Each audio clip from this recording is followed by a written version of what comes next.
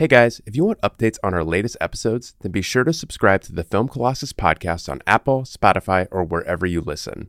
Also, if you'd like to support the show and hear episodes ad-free, then subscribe to our Patreon page at patreon.com/filmcolossus. Across America, BP supports more than 275,000 jobs to keep energy flowing. Jobs like updating turbines at one of our Indiana wind farms and producing more oil and gas with fewer operational emissions in the Gulf of Mexico. It's and, not or. See what doing both means for energy nationwide at bp.com/investing in America.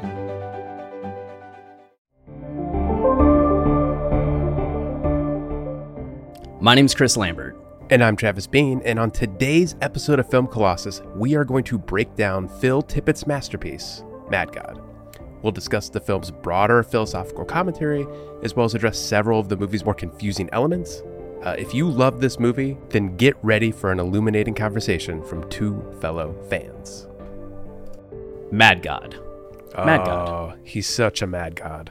It's just there's so much anger in this movie. Yeah. It's passive aggressive anger. It's not the smite you and smite your entire family anger, that old school OG Bible anger. Mm-hmm.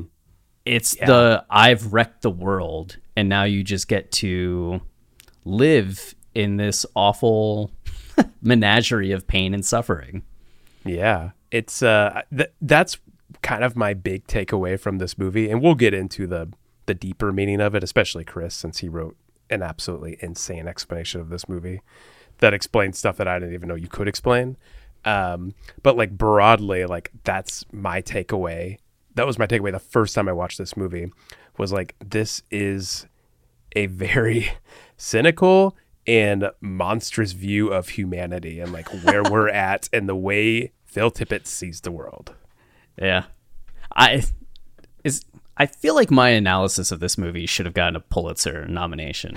I strongly agree with that statement. I say it somewhat jokingly and somewhat just honestly. Well, I mean, it really is a feat because, I'm somebody who, I love silent films. So like that was a big reason I really enjoyed this movie. I kind of, in many ways, silent films are doing exactly what I want, in the sense that they're not laden with exposition and unnecessary details, like all these things we now think like are important for stretching the meaning and art of a film. I like that this movie really doesn't tell you anything. You're just kind of thrust into this world and you're always navigating it and trying to figure out where you are. And to extract meaning from a film like this, like, is a little bit tougher. It's more rewarding, I think, but a little bit tougher and requires a little more work from you. And the fact that you did what you did, like, everyone's got to read it, going through every character and every scene and like generally what the film is saying about the world and how you can like make connections between everything. It's a feat. Thank you. Yeah. I would never do it. You're a crazy person though. So you're a mad god. This was one that I heard the title of. I feel like it premiered at a bigger film festival or was talked about. I mean, this was the stuff of lore in the film community for a while. Oh, yeah. As Phil Tippett is like legendary in the movie arena. I think every single person who watches movies has seen a movie that Phil Tippett has been involved in, which you could say about a number of people, right? Like Harrison Ford or Spielberg, but Tippett, working on Star Wars, Jurassic Park, the dinosaur consultant on Jurassic Park. What a great... That's the best credit ever. Yeah, the job title that is. Oh yeah, I was advised on the motion of the dinosaurs in Jurassic Park. I think for you and I mean, I don't know if you were a big Star Wars fan as a kid, but we both were big RoboCop fans, right? Not as a kid. I mean, to be honest, I didn't watch a ton of movies as a kid. I certainly wish I had. Like, if I had been exposed to like RoboCop, I was a Jurassic Park fan as a kid. but I never really saw Star Wars. But still, I mean, you're getting the point you're getting at is like, you see something like Jurassic Park as a kid. What Phil Tippett did on that movie kind of goes unsung, yet like it's absolutely crucial and essential to the impact it has on you. There's a Netflix episode that talks about the making of Jurassic Park, and specifically how when it first was getting going, they were going to use stop motion for the dinosaurs. And Phil Tippett was the one who was going to be in charge of that. And there was actually this contingent of people, just like a few people, I say contingent, but it was a few people that believed in doing the CGI version and actually brought in and made the executives look at this CGI version of the T-Rex and blew their minds. Yeah. And that's what caused the switch from stop motion to CGI in that movie.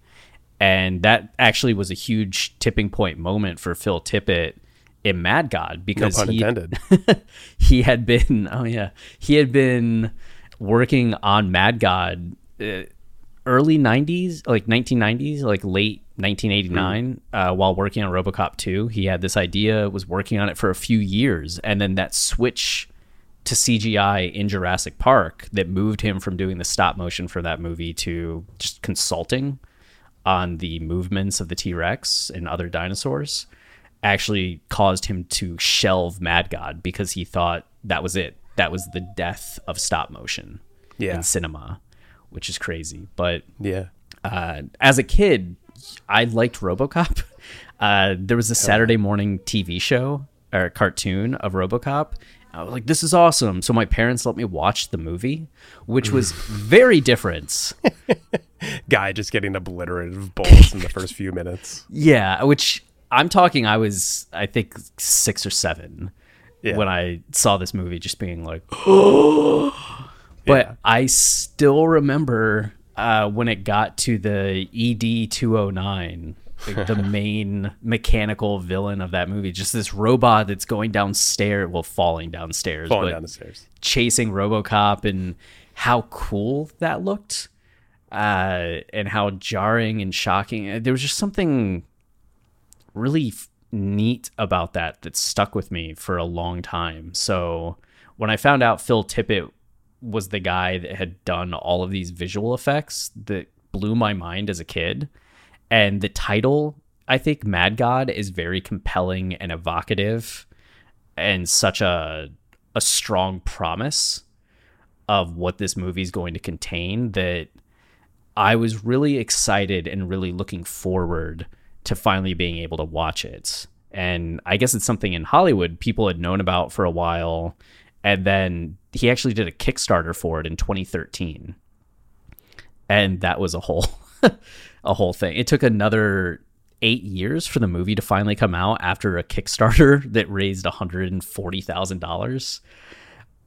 But I finally got to see it at the Alamo Drafthouse, so in theaters, and watched it. I think it was a 11 o'clock screening or 10 o'clock screening. It was really late. It might have even been midnight. And the entire theater was just dumbfounded by what they watched. It ended, and you could feel, sometimes when a movie ends and it's quiet, you get the sense that people just are quiet. They're getting up, they're leaving. This was a stunned silence. Everybody had the same, what did I just watch? That was, I think, a masterpiece, but what did I just watch? And slowly conversation picked up. Slowly people are asking questions.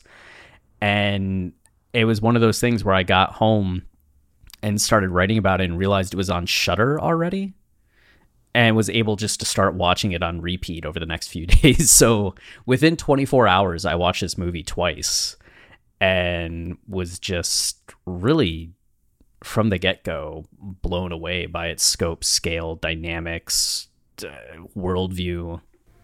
And you were just salivating at the idea of being able to explain this movie, I'm sure. Yeah, because it felt like it was one of those ones where when it first ended, I had no idea. I don't like what, how do you even begin to interpret this? And this is what I feel like I'm best at, is seeing something and being like, I know exactly what it was doing. And it even left me initially being like, something with creation and destruction, but getting to rewatch it multiple times, it felt like a lot of the pieces started to reveal themselves, which was nice and then fun to be able to kind of start to connect the dots. I felt like the famous meme of Charlie in Always Sunny, where it's all the lines connecting to everything. He's like, "Hear me out, the mail." Yeah, so when I first saw this movie, it was on Shudder. I watched it in my lovely darkened basement, which I think is proper for this movie. I feel like the theater is the place to see this movie. I'm a little jealous I didn't get to do that, but I feel like the tenor in my room when I watched it was very similar. It was just me. Lauren would never watch this movie, but like it was this moment of like, I don't think I fully understood everything that was happening, but like I have an idea, and there was enough going on that like I've never really seen before as somebody who doesn't watch a ton of stop motion movies. Like I've actually seen a few stop motion pictures. It's not as common for them to be feature length films, but I've definitely watched a lot of stuff from like the Quay brothers or Larry Jordan, like these like kind of like artsier guys who made short films, and I was always attracted to that kind of animation and always really enjoyed I more enjoyed it in I think the short film formats. Like the idea of it being a feature-length movie probably never even really crossed my mind. Like a lot of these guys are just doing stuff like this, and if you were going to do feature-length movies, it had to be something like Fantastic Mr. Fox, you know, that had like an actual recognizable story. I can never imagine these short artistic pieces becoming feature length. So for Phil Tippett to do what he did and create something mammoth that flows very well, has a lot of parts that are seemingly disconnected yet feel cohesive. Like at the end of the movie, there is that sense of like, whoa, like what did I just watch?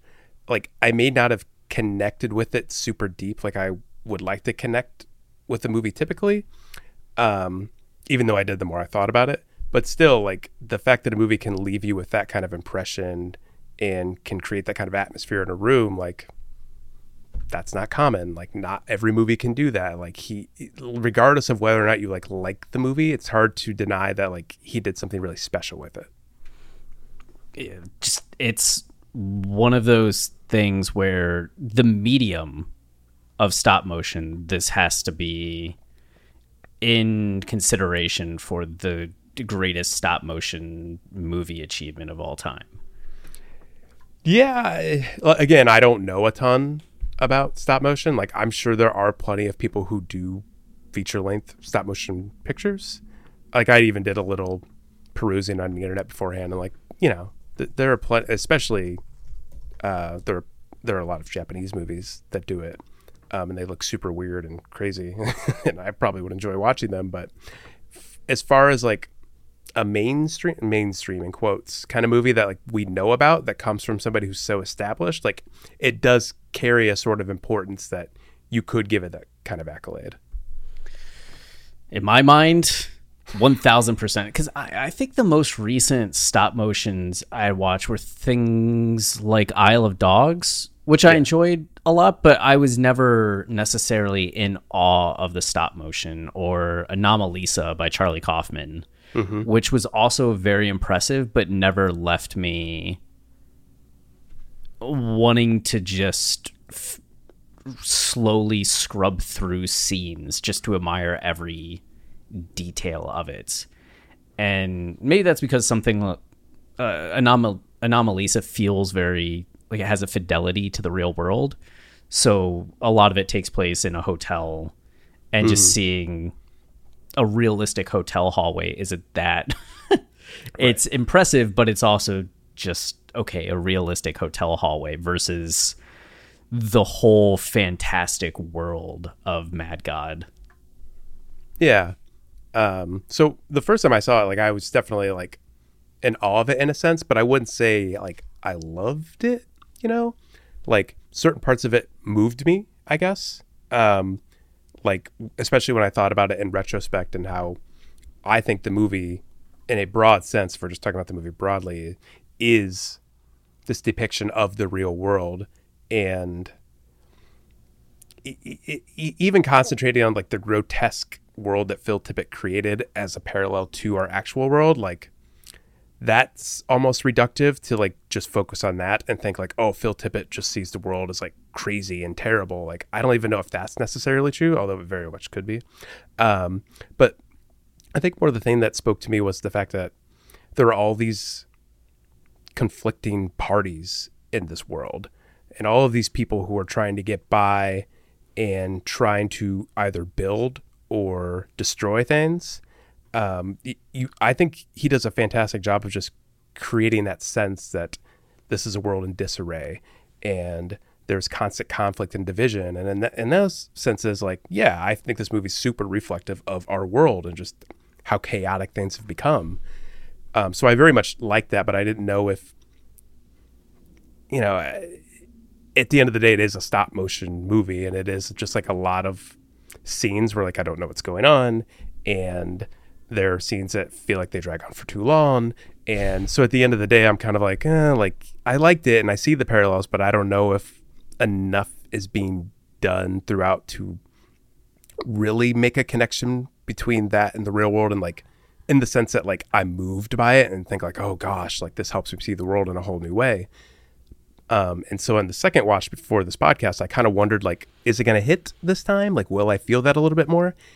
And I definitely did. Like, with that mindset headed into the second viewing, I definitely, it was a little more moving in that way. Like, I could see you just can connect a lot of the pieces of this movie to what you see in everyday life, and just how contentious things have become, and how everybody's fighting to achieve status, get above another group, push an agenda. The title Mad God starts to kind of make a little more sense as I see the movie through that lens. So maybe I'm cynical for seeing the movie that way, but like that's how it spoke to me. And so this time it hit a little bit more. Hey, it's Kaylee Cuoco for Priceline. Ready to go to your happy place for a happy price? Well, why didn't you say so? Just download the Priceline app right now and save up to 60% on hotels. So whether it's Cousin Kevin's Kazoo Concert in Kansas City, go Kevin, or Becky's Bachelorette Bash in Bermuda, you never have to miss a trip ever again. So download the Priceline app today. Your savings are waiting. Go to your happy place for a happy price. Go to your happy price, Priceline. If debit is your go-to card, Discover thinks it's time you get rewarded too. So, check out Discover Cashback Debit, a game-changing checking account with cash back on everyday debit card purchases. That's right. Cashback isn't just for credit cards anymore. Whether it's a movie date, flea market find, or midday latte, you can start earning cash back. And did I mention there are no fees, period? Check out transaction eligibility and terms at discover.com/cashbackdebit. Discover Bank, member FDIC. Whoa, sweet man cave. Thanks. Serious upgrade. How'd you pay for all this? I got a home equity line of credit from Figure. I was approved in 5 minutes and had funding in 5 days. Wow, that fast and easy? Yep, the application is 100% online. Plus, no out-of-pocket costs. Just fast access to the cash you need. How do I get started? Go to figure.com and get that serious upgrade. Figure Lending LLC, DBA Figure, Equal Opportunity Lender, NMLS 1717824. Terms and conditions apply. Visit figure.com for more information. For licensing information, go to www.nmlsconsumeraccess.org. No, it definitely feels as if there's a commentary on the fact that there is a selfish streak, a cruel streak in the world, and what happens if we were to expand that to everybody behaves this way. Everybody's self-interested. Everybody's only looking out for themselves, and it's this dog-eat-dog world where bad things happen because people don't care to look down and see there's gnomes arguing in front of them. They just walk and step on them. Everyone is this thing that's setting a trap for this little creature is just setting itself up to be eaten by this bigger creature. Right. The things getting experimented on, could the assassin save them? Maybe. Are they even able to be saved? Does he go on anyway? Yeah. There's just such a harshness that in some ways is so extreme, it makes me appreciate the humanity that we do have and the kindness Sure. that we have, and reminds me that I don't want to be like the characters and creatures and things in this movie and be so cruel to one another. Right. Yeah, that is certainly a way to see this movie. And actually, I'm glad you said that. That is a huge... I feel like everything you just said is a huge reason I connect with certain filmmakers, like Brian De Palma. Like, I feel like if you looked at his movies and just like the awful things that happen to people and the things people go through and just how far people are pushed, you could view him as cynical, as a pessimist who's like looking at the world that way. But in my mind, when a movie goes further and further that direction, I kind of tend to see more and more optimism from a filmmaker, depending on how they handle it, of course. I think the way Brian De Palma handles his characters, there's always that sense of hopefulness by the end, that even if something awful happened to somebody and they end in a negative place, that's a blueprint for you as a viewer. Like, this is a guide to like these things that happen to all of us, these sort of universal truths that are just part of our lives that we don't want to recognize, but are definitely there and are definitely as trying and harsh as they are in this movie. And his characters serve as these role models for like navigating those things and coming out the other side. Like, they become cautionary tales. They become like these instruction manuals for how to handle all of that. So I that really hits home everything you said about this movie. Like, the more and more despicable it is, the more and more I'm like, yeah, like, but like, think about all the things in the world that aren't that way, and think about the things you could do to push the world away from that direction. The movie can be inspiring in that way. Yeah, the absence becomes the point, or the absence of those things makes you appreciate kind of what you have. In a weird way, it's that, and maybe that's why The Wizard of Oz is so impactful, because ultimately you do have that understanding there's no place like home, right? As messed up as home is, and as much as she thinks she wants to get away, by having the juxtaposition of what Oz is like and the chaos of that place, as many highs as there is, it has you appreciating what you do have.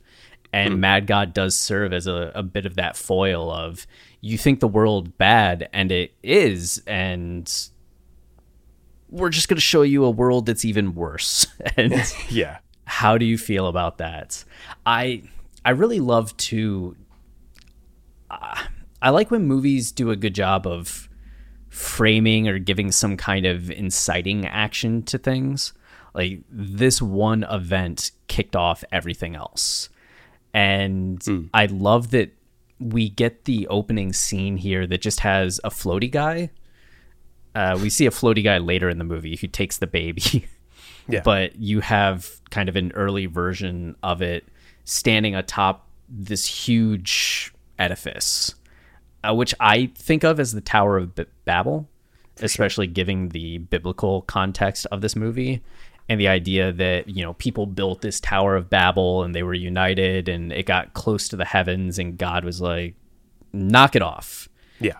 And struck down the Tower of Babel and cursed humanity with different languages so people couldn't ever unite to build something like that again.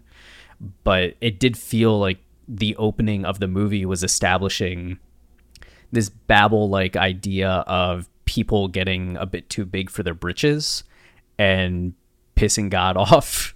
And that's kind of becomes emblematic or symbolic of all of humanity's hubris and all of the annoying things we've done, and that leading to God essentially strickening the world or abandoning the world and leaving it in the place that it is, and having that as the initial inciting action frame and then catching us up to, all right, so this is what it's like now, and giving us this tour through this disheartening, cruel, awful place. Even though, as you said earlier, it's a silent film, so there's not a lot in the way of exposition or in even narrative development aside from this guy with a briefcase and a map. We don't even know if it's a guy, this thing with a briefcase and a map, taking it to a certain location. But having that frame just makes the journey through that world so fascinating to me. Yeah. Yeah. It's, I mean, everything you're saying too makes me think about the title of the movie and how you could certainly frame everything through the idea of like a God, you know, God did this to the world and like that makes him mad. But maybe this is just like a personal reading because I am not religious. I am very much an atheist and I think of God as a man-made creation. So like it's interesting to me in that sense that like we like to create this tale that only a mad God could have created a world like this, which again, I see this movie and I see it all as parallels for the real world that we're in right now. So it's not so crazy to think that like the God that made our world is mad. Like who would have done something like this? And it becomes revealing that if you think God is a man-made creation, then we're kind of always pushing ourselves to those extreme ends. Like we look to the sky and say like a mad God did this, yet like we are the ones doing everything. We are the ones pushing civilization in this way. And it causes all of these different like avenues, these different streams of people to be established, whether it's people who torture and maim, greedy people, revolutionist, anarchist, somebody who's looking to achieve like a higher power and create like new beings and like push them out into the world to have influence. Like it creates the idea of like who is truly the mad God here, like who is mad. And that really speaks to me. Like while that could be viewed as like a negative thing that the world's just mad, like I feel like it's just a great way to kind of center everything and help you realize like what madness truly looks like and why people are driven and pushed to be this way. Like we want to create this big grand tale that made us all this way. Yeah, like we are the ones really doing it. We are the ones pushing ourselves to these extremes. And it makes you wonder, like it creates this idea of like there must be a savior, which this movie also pushes. Yet like, is that really the solution here? Like, is there a savior, or do we just all need to kind of look around and realize like, look what we're doing to ourselves. Like, look what we've done. We put ourselves into this mess and we can be the ones to fix it. We don't have to look to a God to fix it. Like the madness is all around us and we created it and we can end it. Right. Makes that argument for a degree of personal responsibility in terms of the kindness with which we would treat others and the way in which we treat ourselves and the impact that we can have on the world. Just think about, there's the whole factory scene, which I think is probably the scene that would go down as the most famous from this movie. Mm-hmm. And also all the little guys that are like dropping into the pit. The whole pit, them creating things. There's the production lines. There's clearly like a working facility with workers and managers, and we see the way in which the workers are completely expendable and they're often dying in the act, but they're being made nonstop as well. So a new one is made as often as someone's being killed on the job, which is just a very brutal way of commenting on capitalist society at this point. But I think it's something that anybody who has worked in a capitalist society will look at and have some identification with and go, yeah, I felt that kind of crushing grind in the way in which the machine doesn't care about me. Mm-hmm. But there's that moment right before the assassin goes down through a hatch where one of the fecal matter ash people because they're the byproducts of the creatures that are being electrocuted. It's a whole thing, but one of them looks at the assassin and they have this moment of eye contact, and then the giant Rancor like manager or foreman comes along, and there's a moment where the assassin could say, "Come with me," and take that thing out of there and give it an opportunity, and instead he just goes down the hatch and the foreman beast stomps the guy to death. Yeah. And that's how that culminates. And it's like, why couldn't the assassin have done? Could it have helped at one of these things at any time along the way? Which creates such an interesting tension, because since the assassin's ostensibly for the first bit of the movie, the main character, we do feel an inherent identification or an urge to attach to that character and root for them in a way, to be heroic or to do something, only for the movie to constantly deny us this character having any development in that way whatsoever, but also doing any of the human things that we would hope that it might do. Help the monkey, help this other thing, help someone.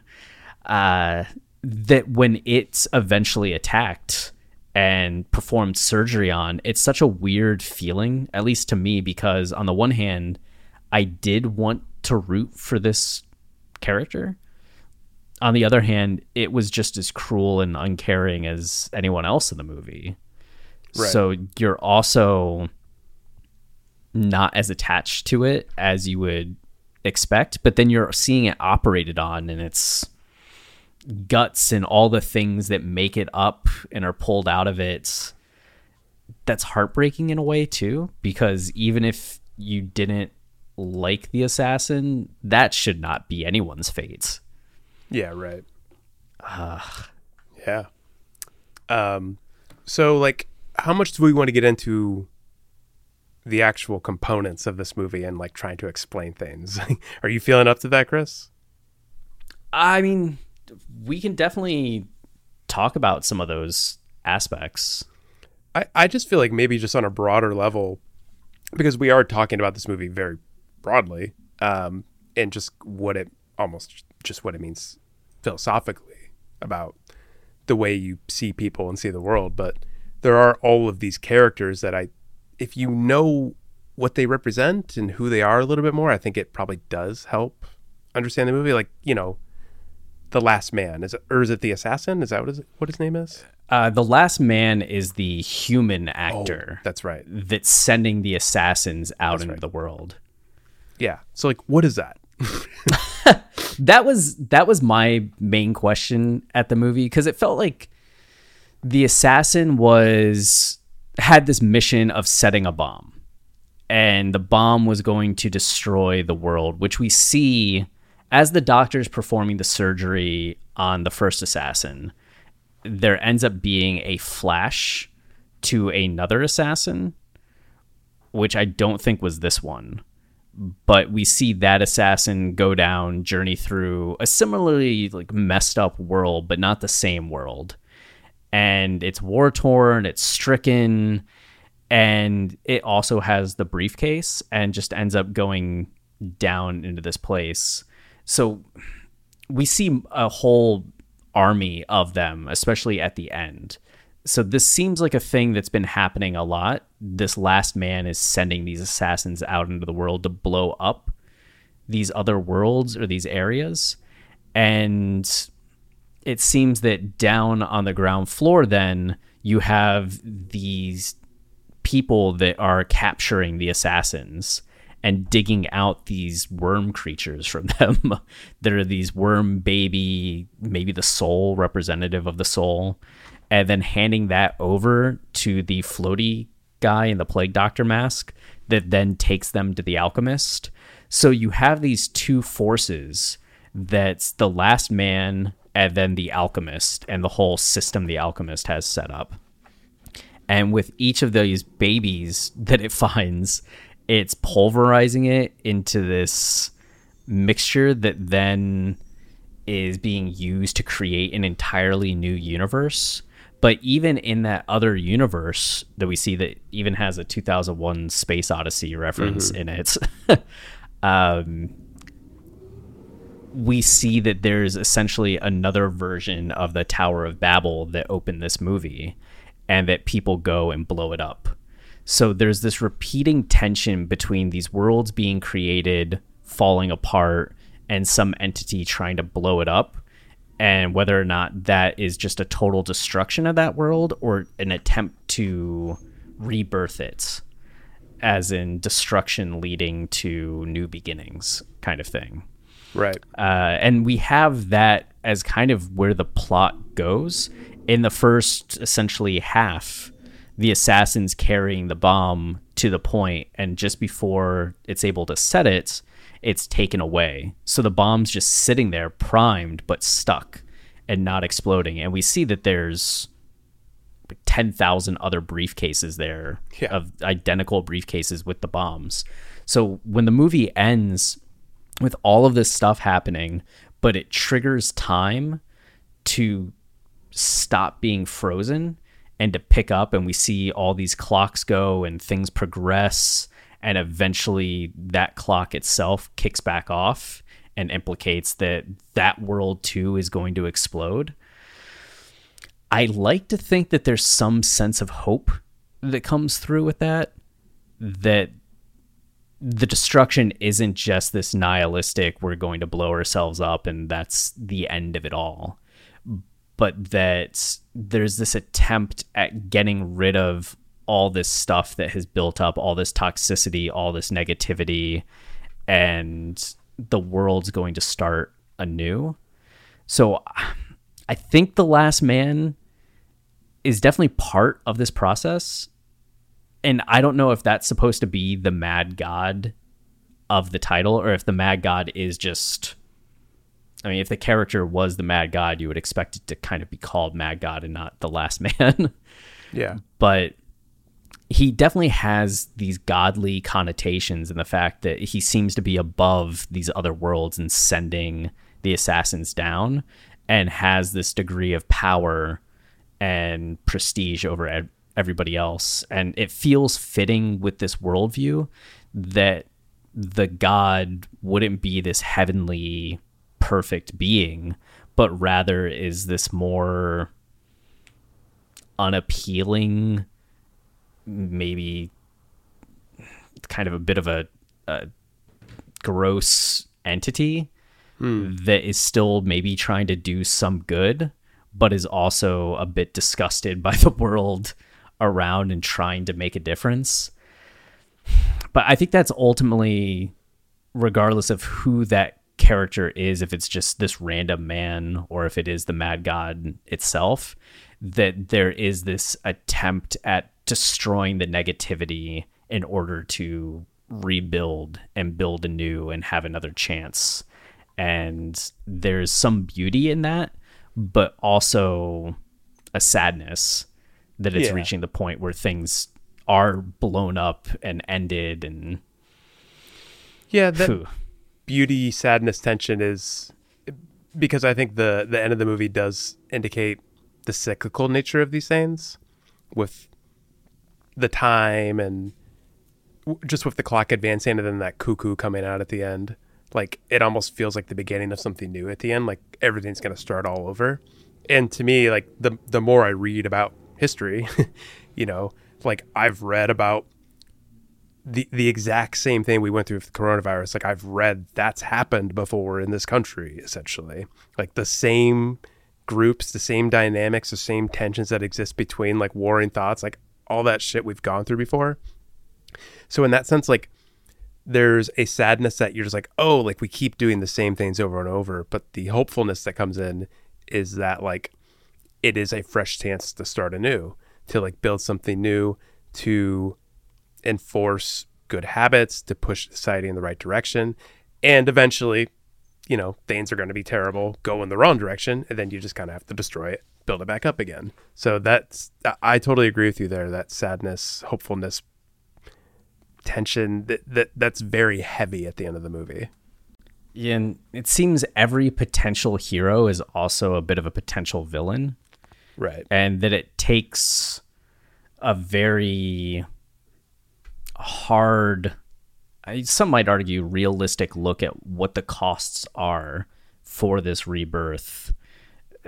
Just the fact that the assassin's torn open and this thing inside of him that's valuable. It's ugly as can be, but you can tell that it means a lot to the woman. It has these special properties that's inside of somebody, and that gives birth to a whole other universe. But the process of extracting that and the process of converting it through crushing it into a powder and mixing it with things. So it's like, is the assassin bad? But is the assassin also trying to do something good? Is the alchemist bad? But is the alchemist also trying to do something good? It's fascinating in that every potential hero is also a potential villain. And getting at that really mixed morality of things. Right. Without being so clear-cut as this is good and this is bad. It's just, there is a silver lining here, but there's also, what's the opposite of a silver lining? A red streak? Yeah, right. Yeah. Yeah, I like that about this movie.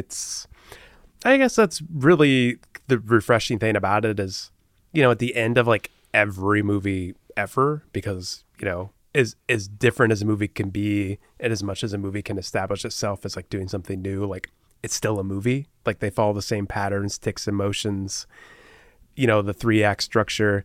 Mad God kind of defies it all. Like maybe you could find that all in there, but that's not really the way you consume this movie. It's not the way it washes over you. You're just taking in all these disparate elements at once. So to feel anything at the end of a movie like that, I think it just speaks to everything we're talking about here towards the end of this episode, and like everything that's being done in the film and all of the different ideas like converging. It's such a unique experience to watch something like this and to have to be on the other side of it and reflect on everything and assign goodness or badness to things or people or characters. Like it's just such a challenging movie in that way, and it's refreshing in that way. I know he had been inspired by a lot of different stories through mythology and different religions and philosophy. So it does feel like it's amalgamating a lot of different subjects and maybe making some references to various things. For example, we had mentioned the 2001 Space Odyssey reference to it's not the obelisk. What's it called? The monolith? The monolith, thank you. Yeah. The monolith that flies through, and just how in 2001 A Space Odyssey, the monolith is kind of what kicks off humanity's evolution, or we see it with the apes at the beginning, and their interaction with it causes them to discover tools. And it seems each interaction with the monolith in 2001 A Space Odyssey precedes a jump in technology and innovations in the human world, which is cool to see. It's like the evolution from ape into the evolution to spacefaring people, into the evolution of creating this AI technology with HAL 9000, which then leads to the merging of people, or the rebirth of humanity in that space baby, super baby kind of thing. But the monolith becomes this symbolism of intelligence and life, and using that as a means of showing that these monoliths go to a planet, land there, and essentially create life there, or civilization or society, the same way that we kind of see with 2001. Just the way in which he's making references like that is very fascinating. To other cryptic movies that don't explain anything. Yeah. Then even, I think one of the most fascinating things to me is, totals 10 seconds in this movie, is the use of the eyeball. Oh, yeah. Where we see a very real human's eyeball. What looks like it's seeing either this world or is getting shocked. You mean Or at the end of the movie, right? yeah, at the end of the movie. Because there are several eyeballs throughout this movie. Yeah, is the eyeball? I can't. For some reason, I always forget if the eyeball's there at the very beginning. No, it's just the eye after the credits. Okay, yeah. That's it. Yeah. Yeah. Then a brief close up of someone's eye. There's so much shadow you can only see the eye because of some ambient lights, and then it just closes, which kind of gives this a sense of, was this all just somebody's dream? Is this a reference to Phil Tippett himself? Right. And is this degree of meta as this is everything that's been in his mind and now it's externalized and he can finally just close his eye and rest? I like that. It's one of those moments, as you were talking about how non-traditional this is in terms of narrative and how it triggers a lot of curious thoughts and demands that you engage with it in a way that a lot of movies don't, because it's so void of telling you what to see and what to feel. Just having this eye that's there at the very end is just another of those little twist moments or little aspects that adds a whole universe of conversation. I love when movies do stuff like that. Like, it just in general, I love when a movie ends with something that makes you just like completely reevaluate everything. Just like, oh wait, is that what this was? Like, I love that shit. It reminds me of Enter the Void, which is probably my favorite movie ever. And the whole movie, like, is this guy who, well, ostensibly, as you're watching the movie, he's killed during a drug deal, and the rest of the movie is him kind of looking at his life and looking at what happens in the aftermath of his life.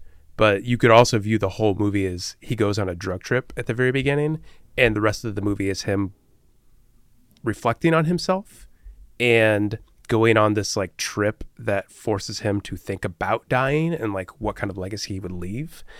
I really like movies that achieve something like that aren't so cut and dry and just about dead, what happens when we die, but like thinking about the idea that we could die. Like that's so much deeper to me, to have to reflect on the idea of death and what the world becomes in the wake of our death. So I like that reading a lot, everything you just said, that the idea that we're not just watching a movie with characters and a story. We're watching something created by somebody, the way someone envisions something. And in that sense, like, not everything needs to connect and make sense and be explained. Like, it's all just part of a general message and a general worldview. And to me, I get jazzed when movies do stuff like that. Like, I get way more out of movies when they're going down those trails. Yeah, the last Kickstarter update 42, from Phil Tippett himself, begins with what began as a fever dream, ... just basically stayed a fever dream for the better part of 30 years. Wow, that's cool. So it does feel with that eyeball that there's a degree of, this was a fever dream, this was a vision, this was all of my thoughts about the world and philosophy and society, which I think takes some of the load bearing off of the viewer. Yeah. Instead of trying to figure out this grounded, realistic, which it's probably ironic to you that it's me saying this. I know, totally. I love it though. I'm sitting here just like so happy. Instead of needing to figure out everything that's being said and taking it verbatim or literal, just understanding that this is a conveyance of the emotions that somebody has about the world. And you don't have to piece together every component. You just have to understand the vibe of it, the feel of it. And when you have that view of it, and you see the way in which Phil Tippett is kind of chastising the world, but also championing it and sending out those threads of hope. I find it very, beautiful. Just the whole movie, even in its darkest parts, is still so beautiful to me. Yeah, I love all that. Like this whole discussion about the eye and like that it could be meta in that sense. That speaks to probably the last thing, actually the key thing that I really love about this movie that really hit home this time is just that it is such an intense labor of love. Like there's such a workmanship attitude to it in a way that I always love when movies are like that. It's why I think I like a lot of movies that people hate. Like no matter how shitty they are, in quotes, narratively or just like whatever we determine movies to be shitty for, like I'm always moved by a movie that's just like trying its ass off and like trying to create something new and take these normal things in like crazy directions. So in that sense, like I love Mad God for that. And I like that at the end, like he's kind of cueing us into that this was a movie you watched and enjoyed, but like it was a movie I also really needed to make. Like it's something I achieved after 30 years. Like it was this fever dream that like is finally ending now. Thanks for watching. Like that's fucking awesome. Yeah. And there's a meta beauty to it too, in that we talked earlier how Tippett shelved this movie for 20 years. And he has a studio, of course, a legend like him doing the kind of work he does with the expertise he does. It's great that he has a studio where he's able to mentor people, obviously do work, but also give people, pass on these techniques and tools and understanding that he has.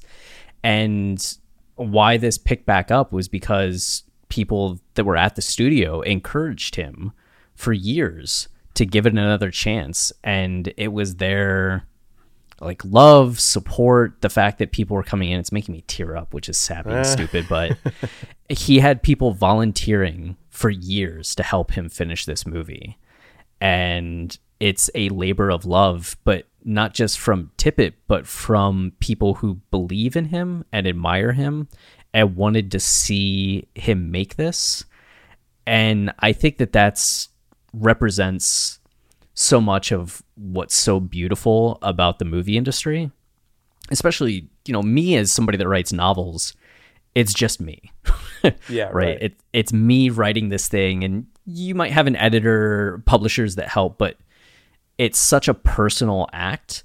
The thing that always impresses me about filmmaking is how collective it is and how many people have to give of themselves to make a movie possible, and what that says about humanity and people. And it's like Mad God is one of the bleakest movies I've ever seen, but it was only made possible by people who were full of hope and full of love. And that's kind of incredible to me. There you have it. That's Mad God. Okay, so where does it on your rankings? Oh my God. I forgot about that whole part of this podcast. Looking at my rankings. So for anyone who doesn't know, we have rankings on the site that we started ranking every movie we watched starting in 2022. So this is just a collection, not of every movie we've ever seen, but just those movies. Yeah, which I'm up to 143 right now. And I currently have Mad God at...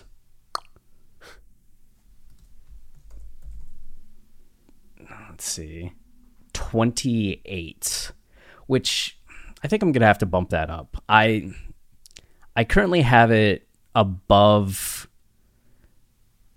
Enemy and Get Out at 30 and 29, but I have Die Hard above Mad God. I think I'm going to put Mad God above Die Hard. Yeah. I have it, so I have 421 movies on my list. And as much as I feel like this always happens, like I will praise a movie to death, but then it sounds like I rate it really low on my, but to be clear, everything I would say from 315 above, like I consider to be good movies, like I like. So I'm trying my best to only watch movies I think I'll like. And I usually do a pretty good job. So when I say that I have it at 210, that is not a bad thing. Like to me, that means it's like it's in the upper tier of movies I watch. And you know, as much as I I am moved by it and really love what it represents. At the end of the day, I think a movie like this, it's a little tougher for me to make a part of myself, you know? Maybe if I watched more movies like this and this was something I was more attuned to, it could be higher. But I think at 210, like, it's a good representation of, like, I like it a lot. It does everything in a sense that I want movies to do. And the fact that it's above so many movies with like regular ass storylines, like just shows how good it is, you know? Yeah, I found a similar thing with my list to where my neutral category tops out at 92. Right. So anything that's above 92 to me is a decent movie. Yeah. And anything that's in the top 50 is something that I liked and enjoyed. And I think that translates pretty much. I have 143, so it's the top essentially 33%. Yeah. You're at 450. It's in the top 50%, which so, again doesn't sound great, but every movie in that top 50%, I'm like, oh, I love this movie. Yeah, it makes it a much stronger candidate. Yeah. So, yeah, I could even see myself bumping this up higher. I definitely could. It sounds like you had a very memorable experience with it. Yeah, and I've seen it 5 or 6 times now. Yeah. I've then scrubbed through it 10 more times. But yeah, what a movie. Absolutely. Okay. Well, thanks for listening. We took a month off there, but we're back. Yeah, and up next we have a Tom Cruise thriller. Oh yeah, that's the only tease you're getting. Whatever could it be? It's not Top Gun though. No, and it's not Risky Business. No, and it's not Top Gun Maverick. No, of course not.